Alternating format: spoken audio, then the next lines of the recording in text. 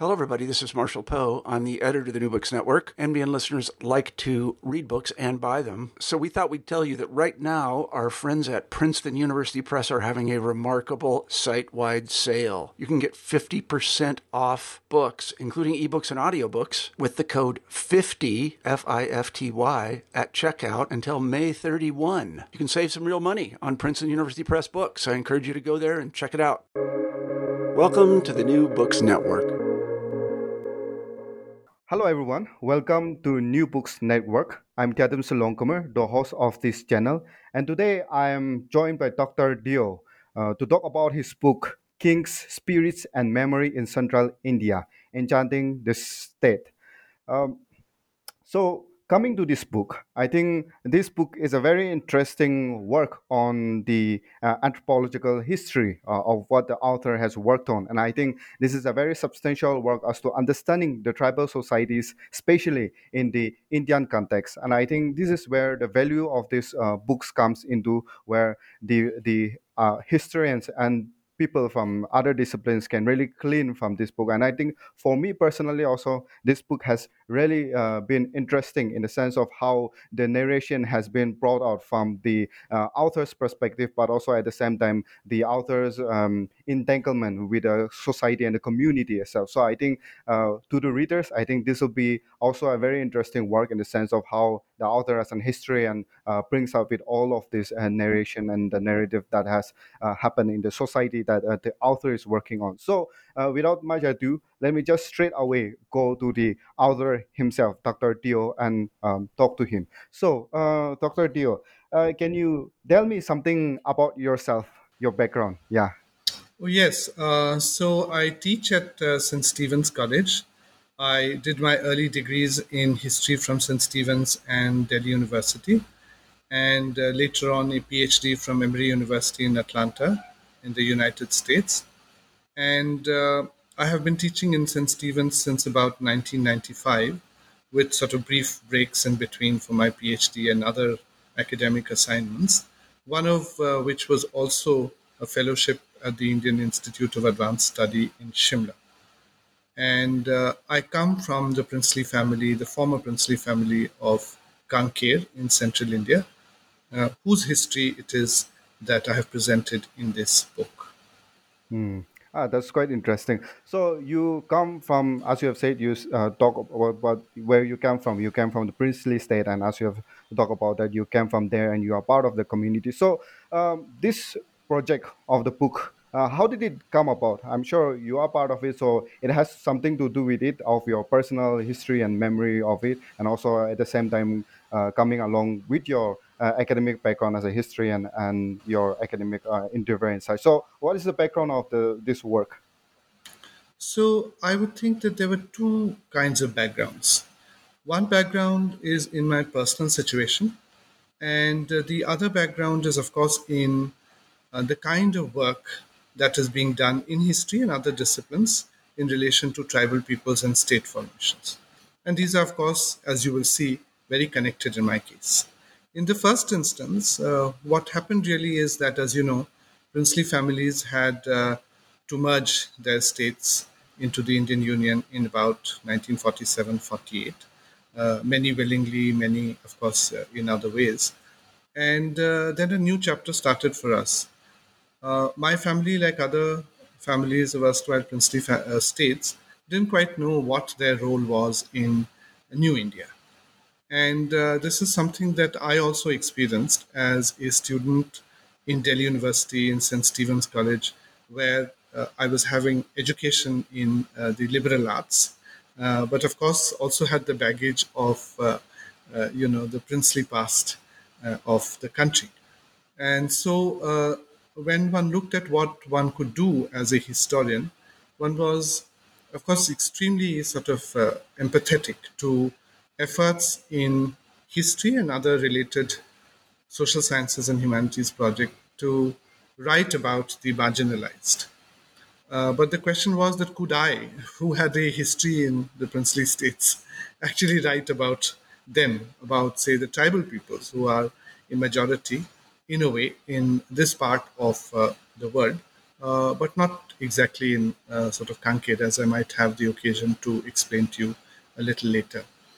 And so that was one. The other context was the fact that a very rich body of literature had emerged from the work of, say, the subaltern studies and, again, other related academic positions and groups and schools and traditions, which were exploring interesting ways of writing about those who had not been represented in the historical enterprise in the dominant sort of academic space. So, there was that question of how to do it. And I was, of course, coming, as I told you, from central India, which has a very large tribal population. So these two things actually came together in some senses, as you can see. And this led me to think about what kind of history I could write of my own place and of communities of people to which I belonged, but from whence I had also moved to other spaces like that of the academia, etc. So I think that was the main sort of Yeah, yeah. context and background. Yeah, that's really interesting. And when the readers will go through the book, then I think we'll see the richness of the historical background, and also at the same time, the more conversation that can emerge out of this work that Dr. Dio has done. So to go into the books and to book and to bring out the backdrop and the background of the book itself. So you talk about the Chhattisgarh and specifically the Kanker people. So can you give a brief introduction to Chhattisgarh and specifically the Kanker people? Yeah. So the history of Chhattisgarh has not quite, I would say, been properly written, in the sense that Chhattisgarh, of course, is a state within the Indian Union now. It has very clear territorial boundaries. It has a governmental mandate, etc., etc. But historically, what has this region been? And if we look at standard textbooks, or even, of course, very involved history writing on various very important and significant aspects of our history, then you will find that the area known as Chhattisgarh has a very marginal sort of location there. It is mostly the history of North India, like, of course, in the case of Northeast also, which masquerades as the history of Chhattisgarh. So, that's one thing that we must remember. The other is then within Chhattisgarh, in what is called the district of Bastar, which comprises erstwhile princely states of Bastar and Kankir, there is a different kind of a situation. As you know, there's been conflict, armed conflict, in fact, for some time now. And so there was that as well, So the part of the country, part of Chhattisgarh that I have come from, has been rather disturbed, but not so much Kanker, because although Kanker is part of the Bastar district, used to be a part of the larger Bastar district, and even today is considered part of the Bastar Commissionerate, Kanker has its own separate history. And it is connected to Bastar, but also somewhat different from it. Usually, Chhattisgarh has been seen from the lens of Bastar. Tribal histories in central India also often find a certain focus only through the history of Bastar. The history of Bastar, though connected, as I told you, to other places, is also different in its own way and has been, I think, stereotyped uh, to become a certain kind of history of the tribal peoples of central India, of Chhattisgarh.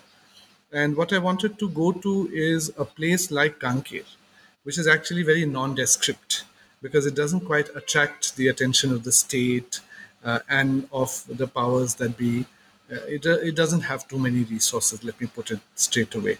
And so, it has been really in the margins of the margin, actually, in some senses, because it doesn't even quite fit the definition of a proper margin. You can't really write a proper history, subaltern history of Chhattisgarh because of Kanker, because Kanker has what I would call mixed tribe caste populations. If you look at the territory of the erstwhile princely states, then the tribals do not, so-called tribal peoples don't have a majority.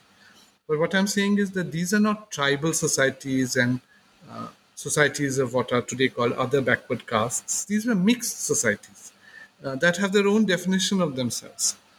In this case, I have come across one definition and one description, self description, that is used very often, which is called Bhumkal, which means the people of the land, which I think is a very capacious sort of definition. So I think in terms of tribal histories and the histories of marginalized also, there is probably some learning to be done here about how we must not fetishize, the subaltern. Yeah, yeah. That's really true. So coming to the first chapter, as you have talked about the king as I, and I think that is a very interesting chapter to me because you also localize yourself in the community, and also at the same time you describe your initial reluctance to be part of the ritualistic aspect, but also at the same time you had to come back and all of the stories that goes into that was, I mean, for the readers, I think that'll be really interesting to see the dynamics of the author being there, and then the reluctance and all of those aspects. So coming to that aspect, right, you talk about the angadio, the ancestral spirit, and its relation to certain Hindu festivals and rituals also. So what is this Angatyo, and how do we understand it? And ritualistically, I mean, I've seen the picture of the that thing that you have put up, and I think that was quite fascinating to me actually. That thing made with the wood, and all of this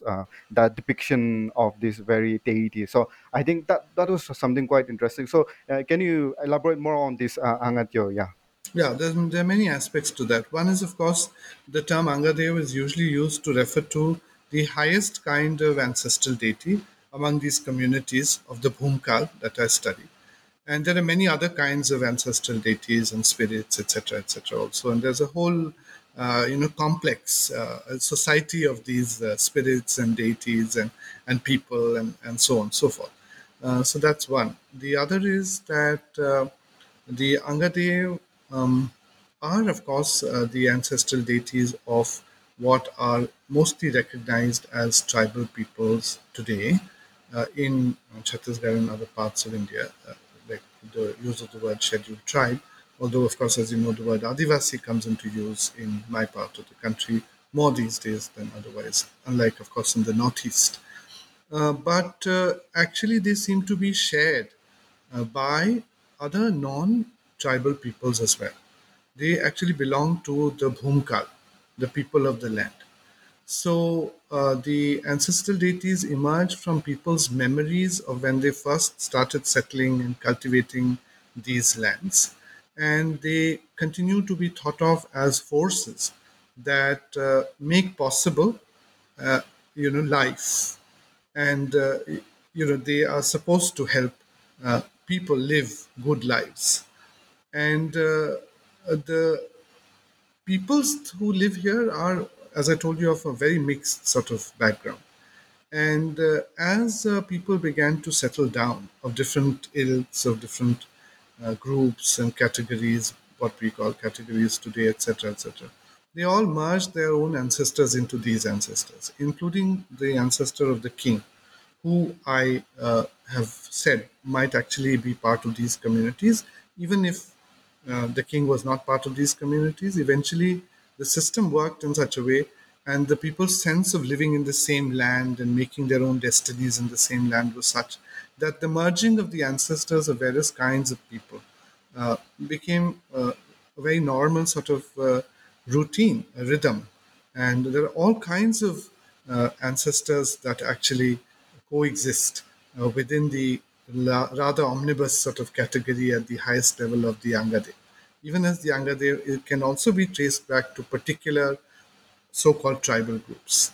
So the Angadev has the ability to extend its scope and, of course, return to its roots, as it were, in such a way that roots themselves become very extensive. And the extensiveness of the whole thing actually often finds focus in the precise uh, person and figure and entity of the Angadev.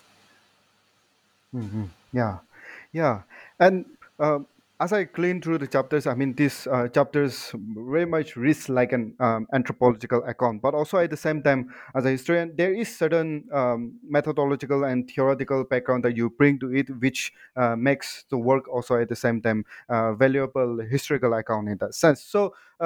The in one of the chapter, that is the second chapter, you talk about this aspect of it, the historical aspect of it, doing history in the sense of how do we understand this people's history. And you put yourself in the position where you say that the normal historical account that goes about, and when you talk about the colonial writings and all of this aspect, you say that this doesn't represent the people in a way that it is really been, lived and practiced, embedded in their own social reality. And then that is where you talk about, the narratives of the Angadio, the ancestral deities, and how you try to understand the people's imagination of their political and the power politics and all of those aspects. So this historical methodological aspect that you're talking about. So can you please elaborate a little bit more on this aspect of the historical methodology that you're talking about? Yeah. Yes. So the historical, in the very literal sense of the term, would be, of course, that which has been narrated from archival sources, and and which has a certain tone and tenor. It's a rational narrative. It is a narrative that is comprehensible, in the language that all of us used as a language of public discourse, of governance, etc., etc. What is called modern. And But I am kind of forcing the historical, like many other historians are also, for the historical itself to become more equitable. We are forcing it out into a terrain where it is about the past and not necessarily about only a certain kind of past, not only the archival past, but also the memorial past, the mythical past, and so on and so forth. And this, of course, has the danger of making history slip into mythology or other things, which, as I can understand, will be the concern of many people today. So there, of course, many of us are saying that history has to be multivocal, that there must be all kinds of voices. And the problem is when either the mythical or the historical arrogate for themselves the right to be the only positions, within the historic. So when the modern historical says that it alone will monopolize the historical space, or if the now, as you know, in the present circumstances, the mythical is becoming or claiming to be historical. So even that is a problem. What I'm saying is that history, I think, must be kind of fashioned and repracticed as something that attends to the many different voices of the past, whether they be archival, whether they be mythical, they be mythical archival, whatever else, anthropological, whatever else you might find there. Yeah, yeah. That's yeah, that's quite interesting. So when you talk about in one of the chapter, when you talk about kings and his the Raja and his complex relationship to the society, and the societal norms and all of those aspects.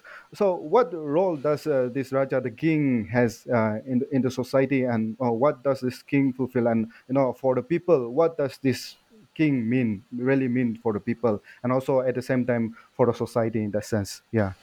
So historically, the king and I would say the people have probably had different understandings of what their roles have been, or what the roles of the king should be. In the king's own statement, which is the annual administrative reports of the Kankiya princely state, you will find that the king again sort of decides to claim for himself the power of a ruler who actively rules a people who then accept this rule rather passively. It is the king who basically controls the agency of how a place will be and how it will be lived, and so on and so forth.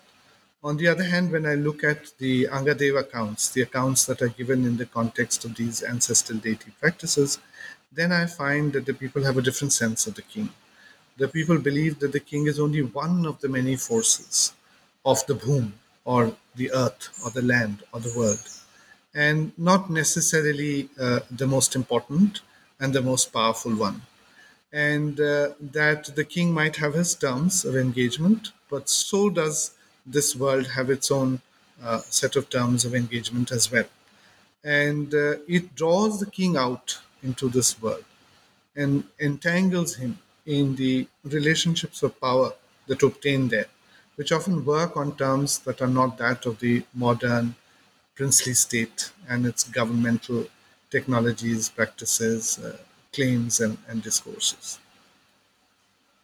Yeah, yeah, yeah, and that is where the I think you talk about this in chapter 4, the world of the Angadio, and I think this is where you talk about the Pum, the land, and also its relation to the ancestral and non-ancestral forces, and you talk about how these forces helps people in their conception of the world that they live in. And I think this aspect of how do you how do they understand this boom, the land, and also how do we divide the ancestral and non-ancestral forces?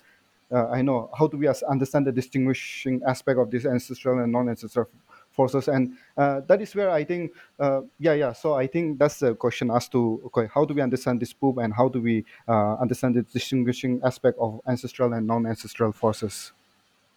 So I think there are two parts to your question. One is how do they understand their world? How do these communities understand their world? Bhumkal understands its world. And two, why or how do I make the distinction between ancestral and non-ancestral deities? So in the first case, I think I have perhaps been able to touch only one part of the total, very complex and uh, very very difficult to finally kind of close understanding of their understanding of the world. You can't say that, well, this is what it is. 2 plus 2 is 4, and I've got it.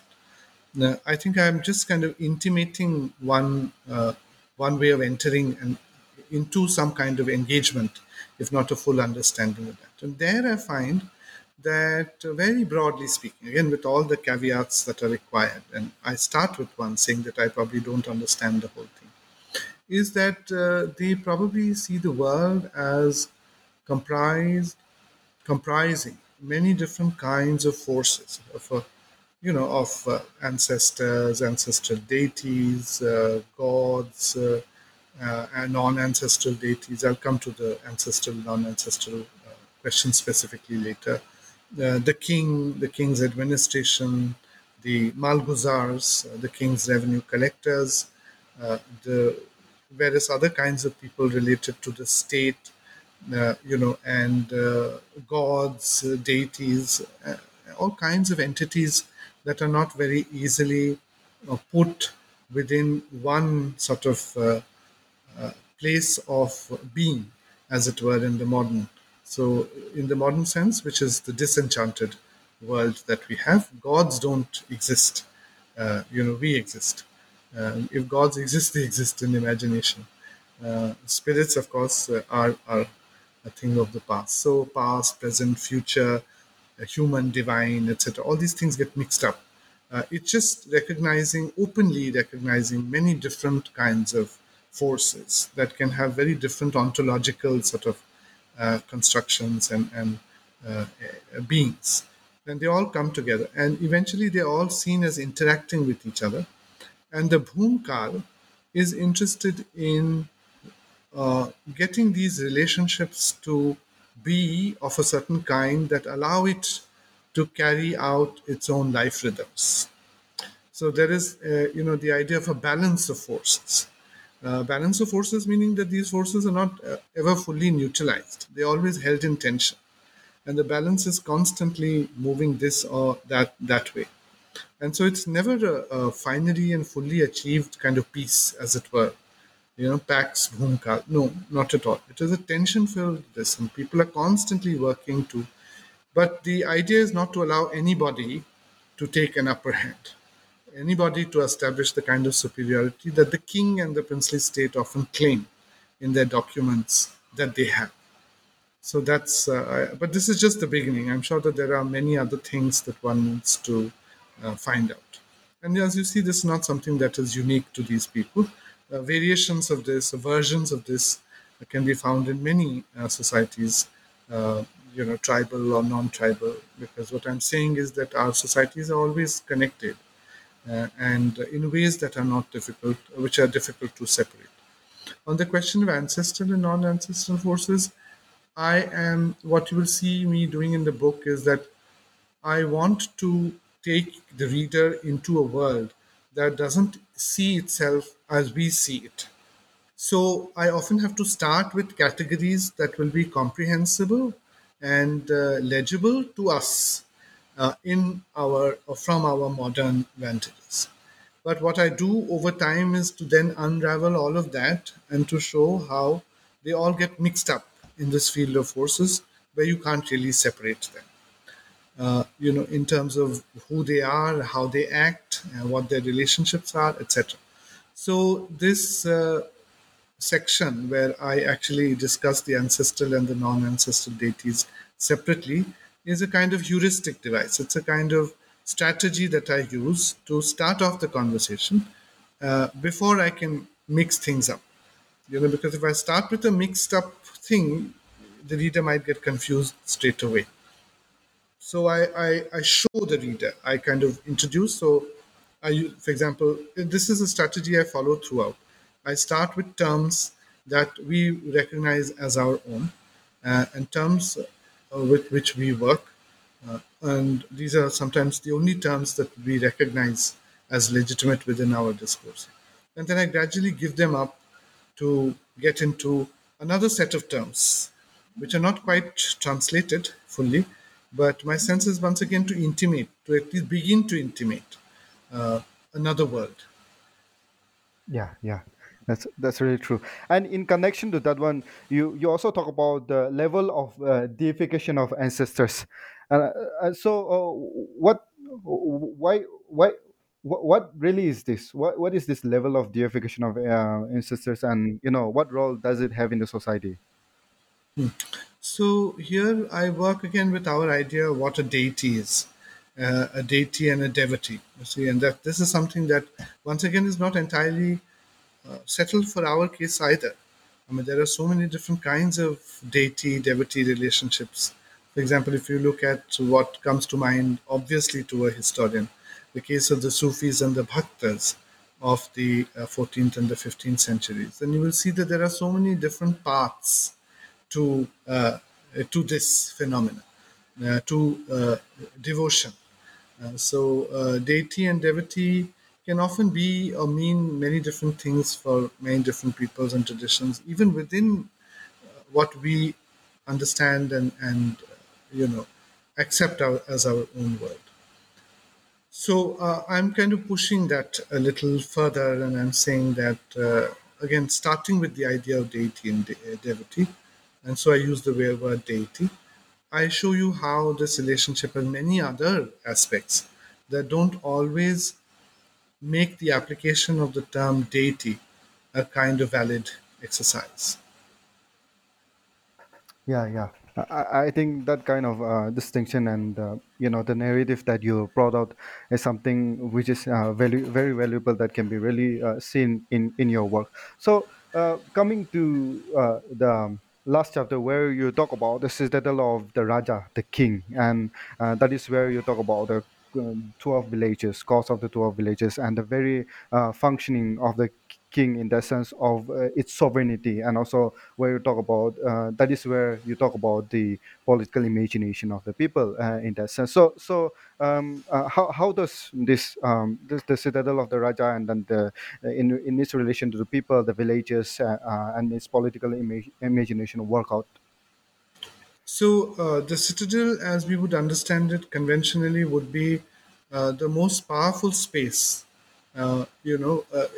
site of the exercise of power. It is the symbol of power. It is the place where the executive resides. It is the font of power. It is where power is concentrated and collected, contained, and then applied from.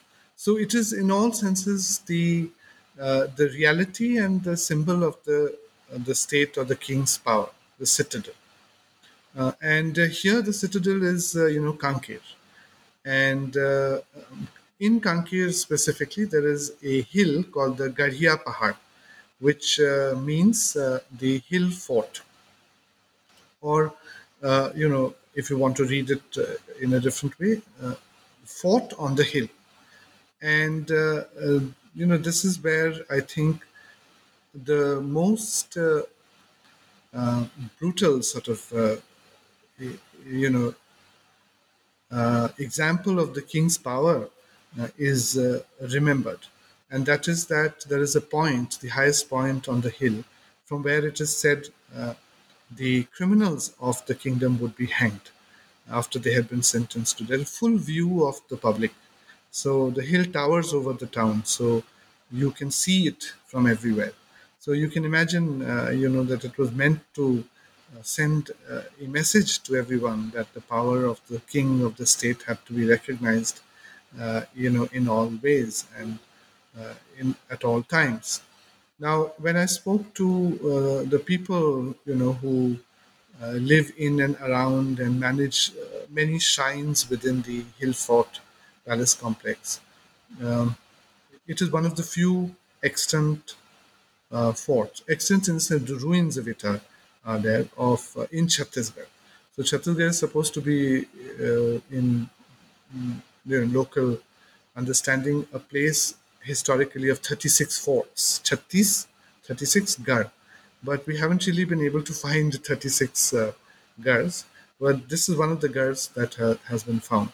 If it was ever part of that imagination of 36 gars, it might not have been. But so when I spoke to the people responsible for this hill and the hill fort and the shrines, etc., located there, then they gave a different sense of this place. They said that this place was full of a large number of forces, ancestral, non-ancestral, deities, non-deities, forces that bring good, forces that bring bad, so beneficent and maleficent forces, and that the king actually has access to the place only if the king sacrifices a goat on each step of the many steps that lead up to the top. So, in a way, they make it virtually impossible for the king ever to be able to climb to what the king claims to be the fount of his power. Because the king would then have to sacrifice hundreds of goats to be able to do that. And so, in some ways, effectively, the king is barred from going to this very site of his power, which is claimed in governmental records and popular imagination about the king's power as being actually the symbol of the king's authority. So there are many other stories also, and I don't think I have time to go into them at the moment. But so what happens is that local memory, these ancestral deity practices rework the understanding of the citadel as actually a fraught. A citadel is a place where, in fact, the king's power becomes so completely challenged that if there was a point to show how, in fact, in the people's imagination, the king was not what he was claiming to be, and the princely state could never really have been able to establish that kind of authority over them, then here Yeah, is this example. yeah, yeah. Yeah, that brings out a very interesting aspect of the political authority and citadel in that sense. That's quite really interesting. Your afterword is something which was quite important as I read through it, because it's a short one, but also at the same time you bring out the gist of what you have been talking about, and in that in the afterword you have a pictorial representation of what you call the alternate geometry of polity. I mean, that is where, so in the afterword you talk about the our consumption of political, right, our consumption of political in relation to the Angatio polity, in terms of Angatio polity. So, how do we understand this Angatio polity in relation to our conception of the political in essence? Right. So I was a little uneasy about the afterword, Mm, and this was pointed to me actually before it was sent to print. And I had second thoughts about it because there are two parts to the afterword. One in which I write about this alternate geometry of power, and in the second, when I'm talking about I think, what I could call an alternate geometry of history. So the first one is what I have doubts about, because there I let the historian get the better of me. I should have let the anthropologist hold strong. And what then I did was to try and see if I could articulate a kind of view of politics. Uh, I meant not to. The idea was to constantly open it up and to leave it like that, loose. But then, as I said, the historian got the better of me. I thought I must put a fact or so down. And so I wrote this thing, if you will allow me, very quickly to read. And this is what I write in that. I first write about what the historical idea of the political might be. So, within this historical, absolutely synchronized temporality of state and history, is structured a polity which is unicentric, vertical, dichotomous, fixed/rigid, and closed, where political power, authority, and sovereignty, or in other words, political capacity, are vested in the state and legitimated by its history. When the Angadev accounts, anchored in their own language of power, transgress the temporal protocols of history, they articulate the idea of a polity that is pluricentric, horizontal, non dichotomous, fluid, and open, in comparison to that of the state, where political power, authority, and sovereignty are divided, contested, and shared between the Raja/state and the Bhumka and its ancestral forces in pursuit of the balance of the Bhum, which is always a work in progress. So that is the sense. In the second part, as you know, which I think is the more valuable part, I'm just joining a large number of historians, anthropologists, who are now suggesting that we must have more plural sort of histories and anthropologies. Yeah, yeah, yeah. I think in that sense, the first part is also very valuable in the sense of how you bring out the sharing of the political space with the different, aspects of the society, and I think that aspect, and yeah, that can be something which can be worked upon and deep talked and debated upon. And I know, I think, yeah, that's something Yeah. which is very So, if I valuable. may just say something more here, I was inspired to do this by a set of writings on the princely states of Orissa by sort of scholars, I think coming mainly from the Herman Kulka kind of background, and who have worked on many small princely states in Orissa, and also some works on the histories of the Himalayan states. What they try to do is that they try and think about these alternate geometries. So, they try and visualize what diagrammatically it might look like. And so I think I I like that very much. Yeah, I yeah. thought I could try it out for Conclave Yeah, as well. that's correct. That will be for readers to go through the book and see. For me, my questions are, I mean, to me, what questions that I need to ask for the listeners to get a grasp of the book? I think for me, I think it's done. But do you have anything to say on your part which I have missed out?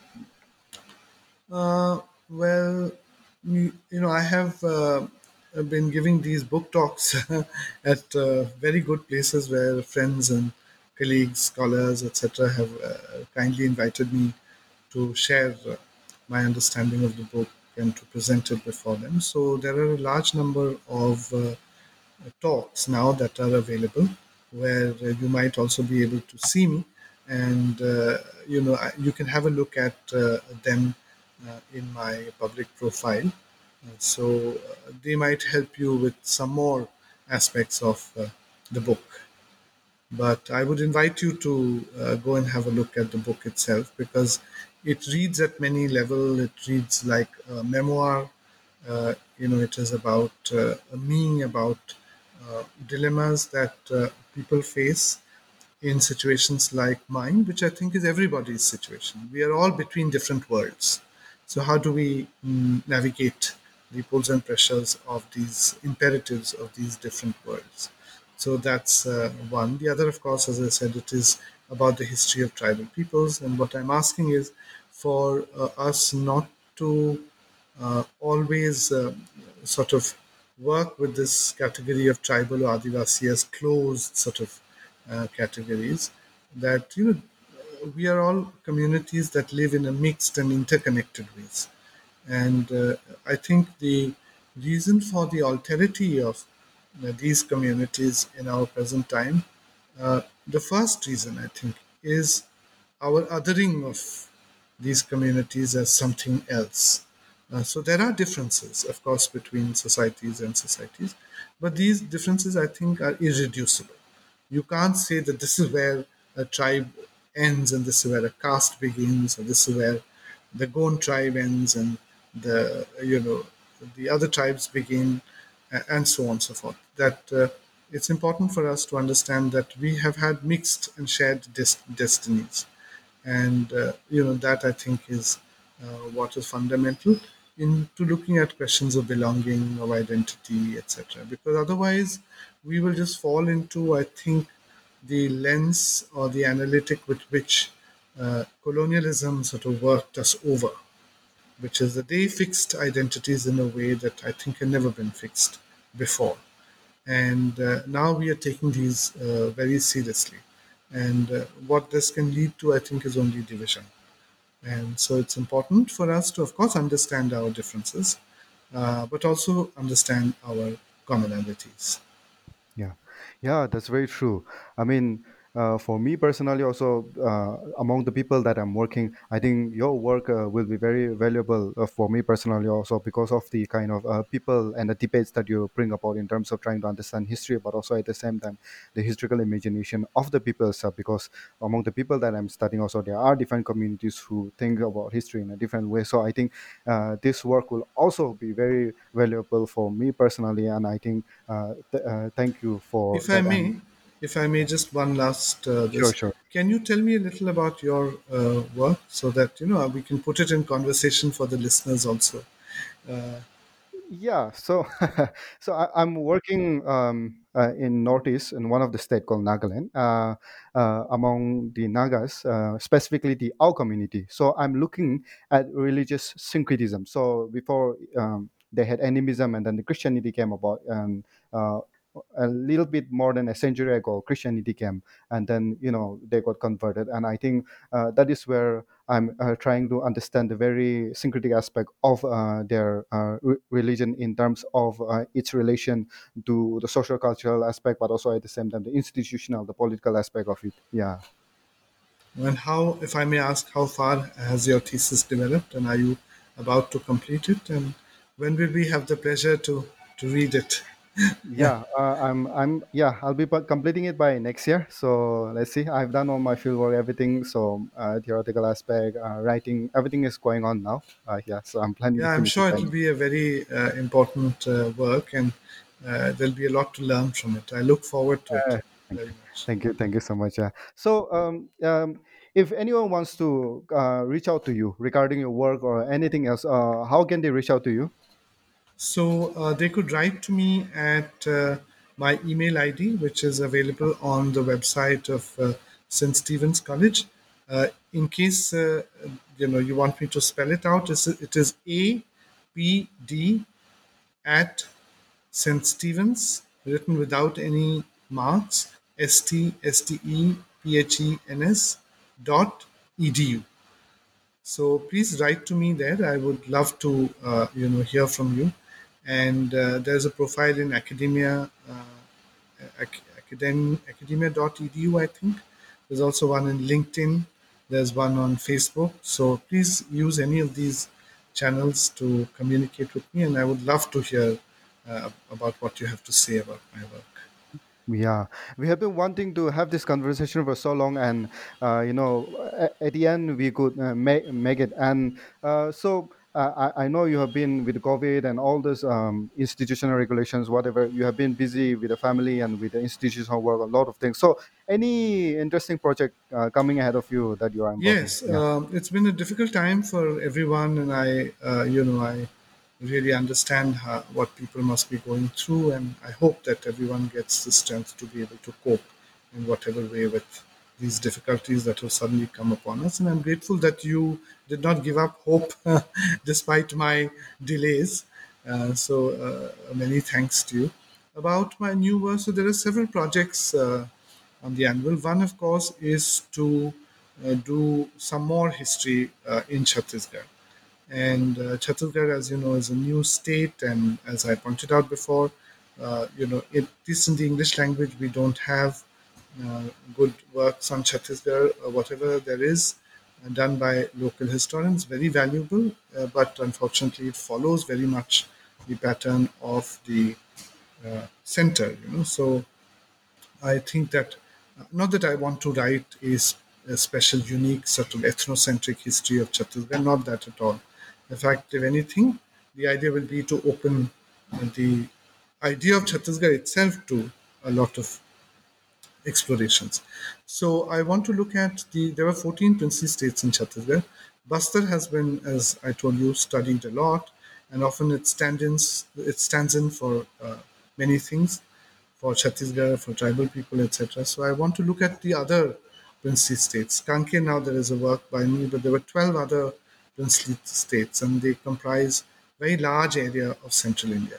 So I want to look at other conceptions of polity in these areas. So that's one. The second is I also want to look at monumental architecture across the princely states of Orissa and Chhattisgarh. Orissa is contiguous, and so basically palace and other monumental architecture, and do a social reading of it. So in what ways were these spaces used, and what do we know about societies, about power, about sovereignty, about socialities from these things. So that's also another. Had the occasion to spend some time in Himachal at the Indian Institute of Advanced Study in Shimla, and I was given wonderful hospitality from the people of Himachal, and I got to learn a lot about the history. I'm very keen to join, if someone is already doing this project, join anything that looks at the social history, the cultural history of apple, the apple fruit, which has become so important. So there are economic and environmental studies of it, but not social culture. I think Apple has changed a lot in Himachal. So I want to see what it means really to them. So these are some ideas in my mind.